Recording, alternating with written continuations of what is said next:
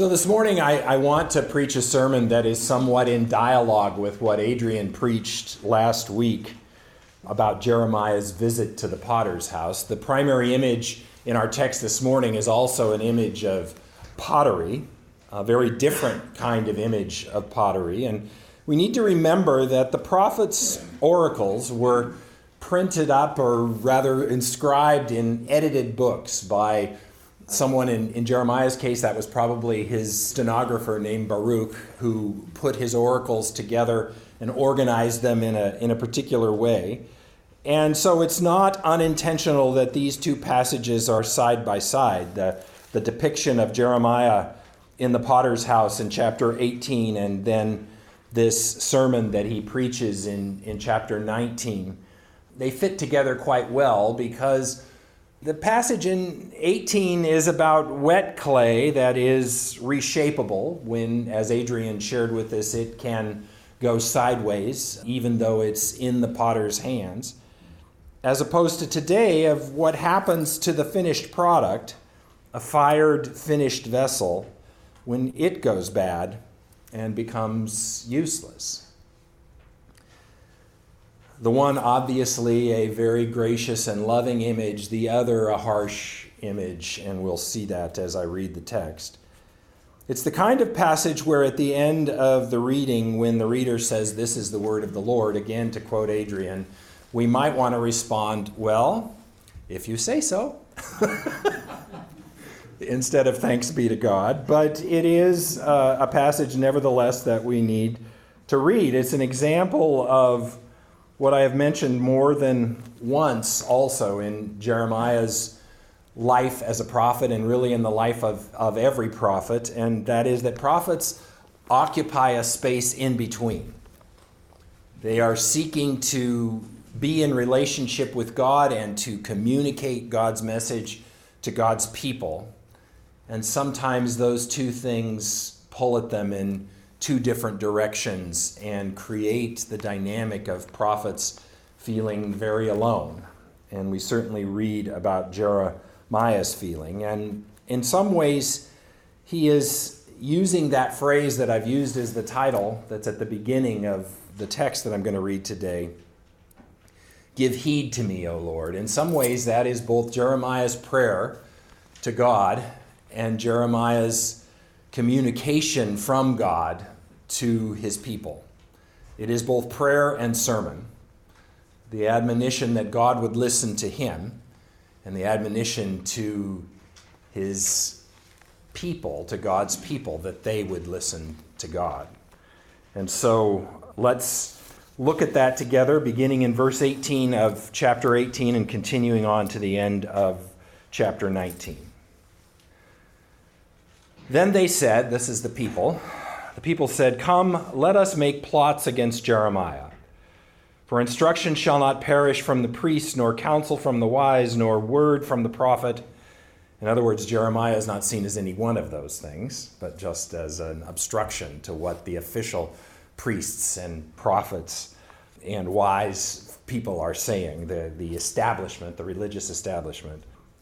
"So come, let us bring charges against Jeremiah, and let us not heed any of his words." And then Jeremiah prays. "Give heed to me, O Lord, and listen to what my adversaries say. Is evil a recompense for good? Yet they have dug a pit for my life. Remember how I stood before you to speak good for them, to turn away your wrath from them. Therefore give their children over to famine. Hurl them out to the power of the sword. Let their wives become childless and widowed. May their men meet death by pestilence, their youths be slain by the sword in battle." I would say Jeremiah's a little angry. "May a cry be heard from their houses when you bring the marauder suddenly upon them. For they have dug a pit to catch me and laid snares for my feet, yet you know, O Lord, you know all their plotting to kill me. Do not forgive their iniquity. Do not blot out their sin from your sight. Let them be tripped up before you. Deal with them while you are angry. Thus says the Lord, go and buy a potter's earthenware jug. Take with you some of the elders and the people and some of the senior priests and go out to the valley of the son of Hinnom at the entry of the potsherd gate and proclaim there the words that I tell you. You shall say, hear the word of the Lord, O kings of Judah and inhabitants of Jerusalem. For thus says the Lord, the Lord of hosts, the God of Israel, I'm going to bring such a disaster upon this place that the ears of everyone who hears it will tingle. Because the people have forsaken me and have profaned this place by making offerings in it to other gods, whom neither they nor their ancestors nor the kings of Judah have known. And because they have filled this place with the blood of the innocent and gone on building the high places of Baal to burn their children in the fire as burnt offerings to Baal, which I did not command or decree, nor did it enter my mind.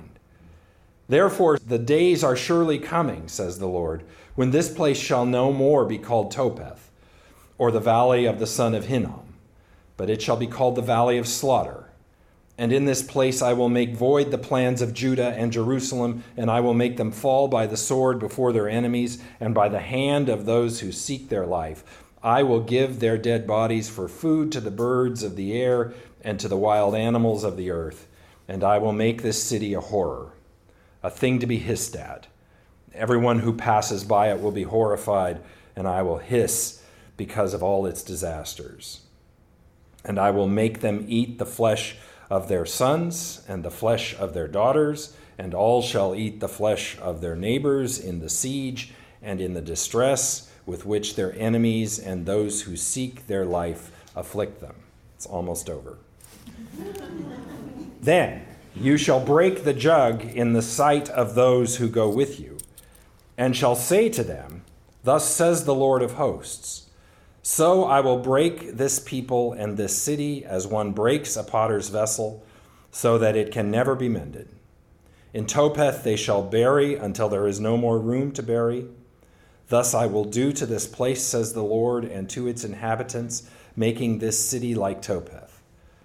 And the houses of Jerusalem and the houses of the kings of Judah shall be defiled like the place of Topheth, all the houses upon whose roofs offerings have been made to the whole host of heaven, and libations have been poured out to other gods.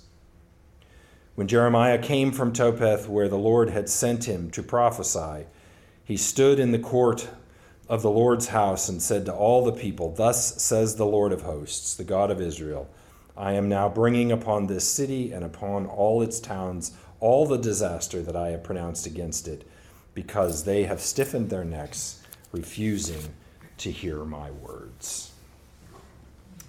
Let's pray. Lord God, some of the ancient words are hard words, words of alienation, words of disconnection, but words still that long for and hope in the ultimate hope of reconciliation. So help us to hear these words as a caution, but also as an invitation to take up that place for which you have created us. For we pray in Jesus' name. Amen. So my own story of pottery and pottery making, Adrian gave us hers last week, but it's a little less significant and knowledgeable than hers. But over the 2 years of the COVID sequestration during our vacation, we would go to Orcas Island on vacation. We took 2 trips there during those 2 years, and we always made it a point to stop by a place on Orcas Island called the Orcas Island Pottery Company, which is a lovely place. It's like this, I mean, who knows? I don't know anything about its history. I don't know anything, but you have the feel that a group of hippies founded it, and it's just this lovely place of creation now for pottery. And so you go there, and there's all sorts of wonderful pieces that have been created by the people who work there, the artists who throw on those wheels. It's a gorgeous place, and you get to watch beautiful things be made. And we've bought more than our share of things there. And one of them was this mug. It's a lovely mug. You can look at it afterwards. It's absolute. I love it. I mean, it's the right size. It has the right feel.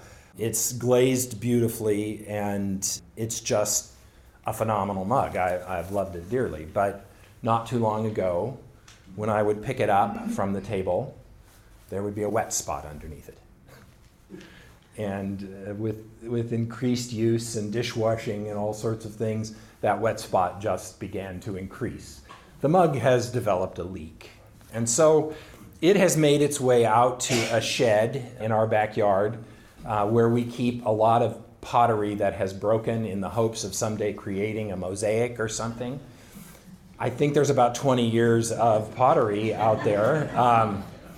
And no mosaic yet has been made. We've used some of it on sort of cement stepstones and things like that. But that's where this mug now resides. And I can't bring myself to do with it what Jeremiah did with it until I have a purpose for it. But it is virtually a beautiful and yet useless piece of pottery. It has failed now to do what it was intended and created to do. So it's no longer in our cupboard. It's now in our potsherd pile in our shed. And that leads me to our text. When Jeremiah is given the invitation by God to go and preach to his people, he says, take some of the priests and the senior priests and the elders and some of the religious aristocracy, and make sure you leave the city through a particular gate on the southeastern part of the city, the Potsherd Gate. And what Adrian helped us to understand last time, and what anybody who's ever read a pottery article in a Bible dictionary, you know that pottery was very important in biblical times. It was a central thing. In fact, it was even a form of scratch paper where notes would be written on potsherds. But pottery was something that they had an abundance of, that they used quite regularly, and so therefore broke quite frequently. And you had to find a place to dispense of all of the potsherds, and there was literally a place right outside the city gates, the Potsherd Gate, where all of this went. And so God says, Jeremiah, take them on a little field trip. Take them out the Potsherd Gate. And, Jeremiah is sort of a performance artist, too. We think performance art is a new thing. Jeremiah was the quintessential ancient, before Christ, performance artist. If you read this book, you will see all sorts of things, outlandish things that he does. In the next passage, we see him buying a field that is virtually worthless when he buys it. We see him burying a piece of underwear and letting it rot and then holding it up to the people. There are just all sorts of interesting things that Jeremiah does. It's one of the reasons why he wasn't very well liked in his day, because he didn't mince words, as we saw in our passage today. But God tells him, Jeremiah, take them out through the Potsherd Gate. Take this nice vessel that is fired and to be used.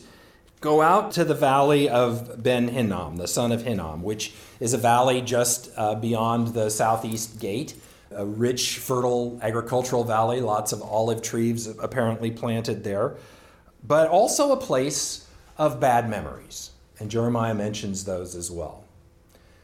One of the things that's true about the story of the people of Israel in the Old Testament is that it was very hard for them to believe, as it was hard for our parents in the garden to believe, that God had their best in mind. And so they went after other gods who demanded certain things of them in order to try and get things like fertile crops or wealth. And one of those gods that came from Canaanite tradition was called Molech.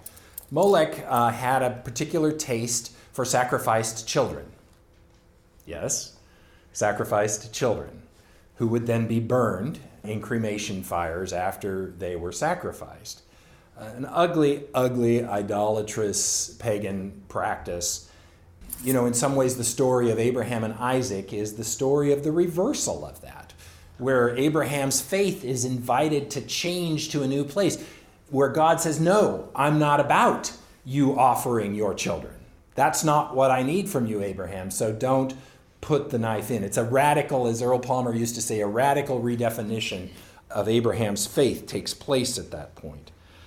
But this is one of the things that happened in the valley of Ben Hinnom, were these sacrifices, and they were continuing to happen. It doesn't say specifically what that looked like in Jeremiah's day, but they had continued to happen And so Jeremiah is invited to go out to this place and pronounce God's judgment against this practice.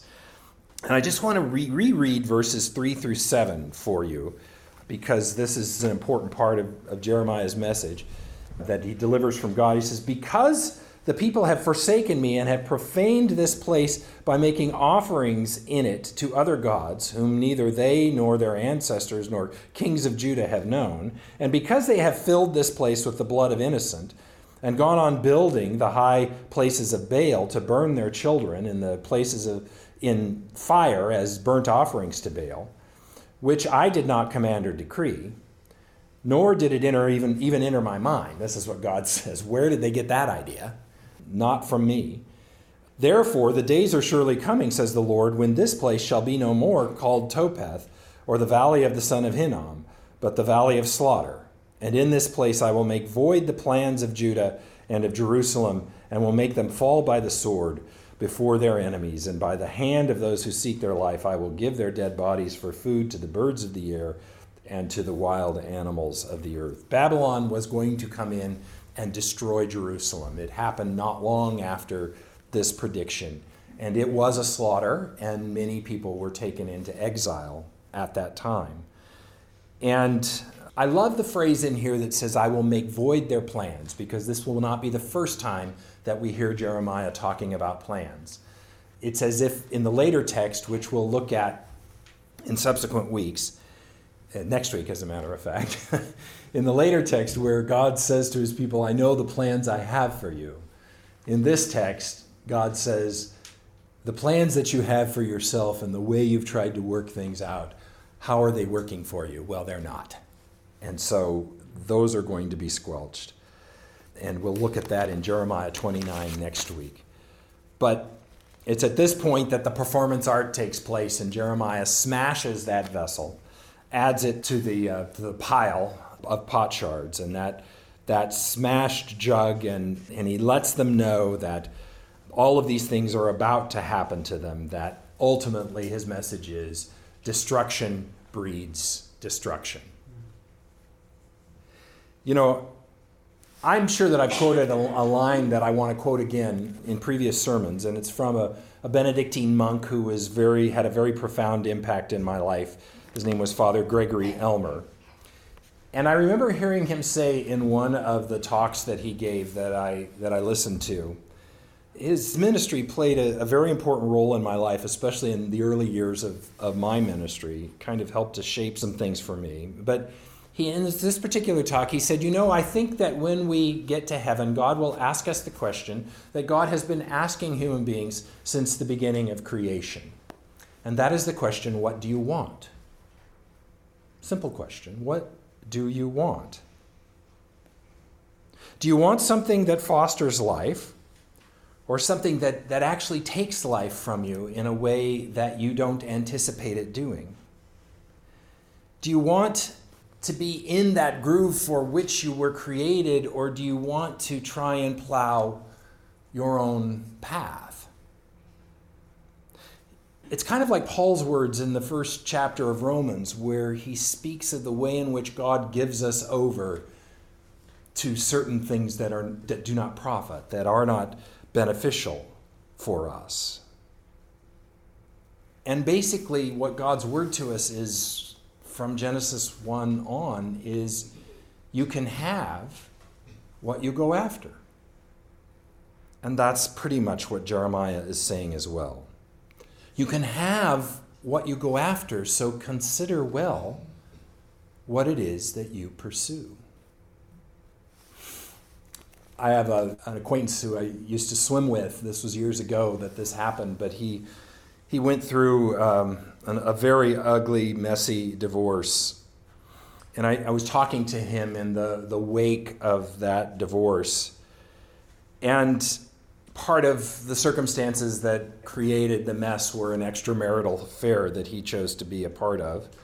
That, as is always the case, was something that was indicative of other things that had been going wrong prior to that.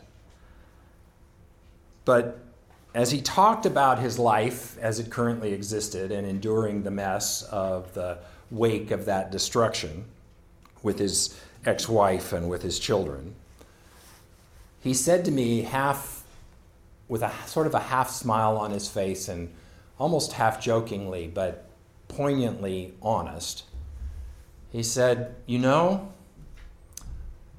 I wish I would have bought the BMW." Now, maybe that makes no sense to you, but one of the things that men often do is kind of make that choice between fast cars and an affair at that moment of midlife crisis. And so we both kind of laughed, and yet, like I said, it was this poignant moment where he was saying, you know, I wish I'd bought the less destructive of the things that don't really profit. I wish I'd bought that BMW. That might have been enough rather than to have an affair. There's a kind of insight and generativity that are born of destruction. When things are reduced to rubble, we begin to ask ourselves questions that sometimes we won't ask ourselves until that happens. We can have what we go after, and quite frankly, we become what we pursue. And that goes back to that first sermon that Jeremiah preaches in chapter 2, where he so succinctly defines God's primary beef with his people.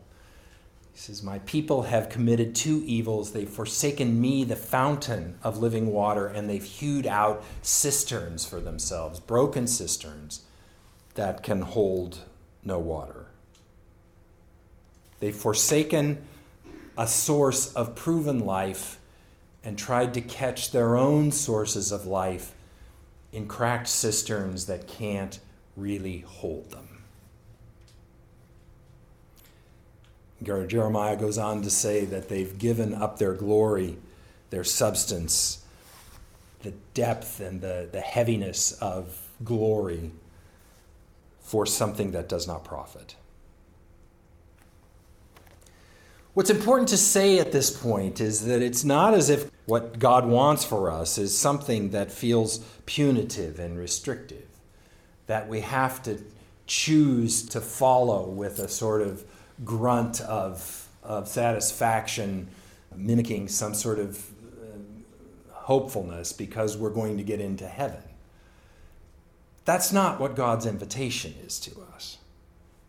It's not as if we have to sacrifice our children in order to get God's favor or satisfy our desires for abundance. That's not what God's intention is. It seems to me that what God wants for us is pretty much what we want for ourselves if we sit back and think about it long enough. And another prophet tells us in very wonderful terms what this is when he says this, "With what shall I come before the Lord," this is Micah, "and bow myself before God on high? Shall I come before him with burnt offerings, with calves a year old? Will the Lord be pleased with thousands of rams, with 10,000s of rivers of oil? Shall I give my firstborn for my transgression, the fruit of my body for the sin of my soul? He has told you, O mortal, what is good. And what does the Lord require of you but to do justice and to love kindness and to walk humbly with your God?" Let's pray. Lord, remind us of that simple truth, that you made us for relationship with you, to do justice and to love kindness and to walk humbly with you. Remind us of that simple truth, that relaxing into that truth is where we find our glory and where we find that satisfaction of your fountain of living water.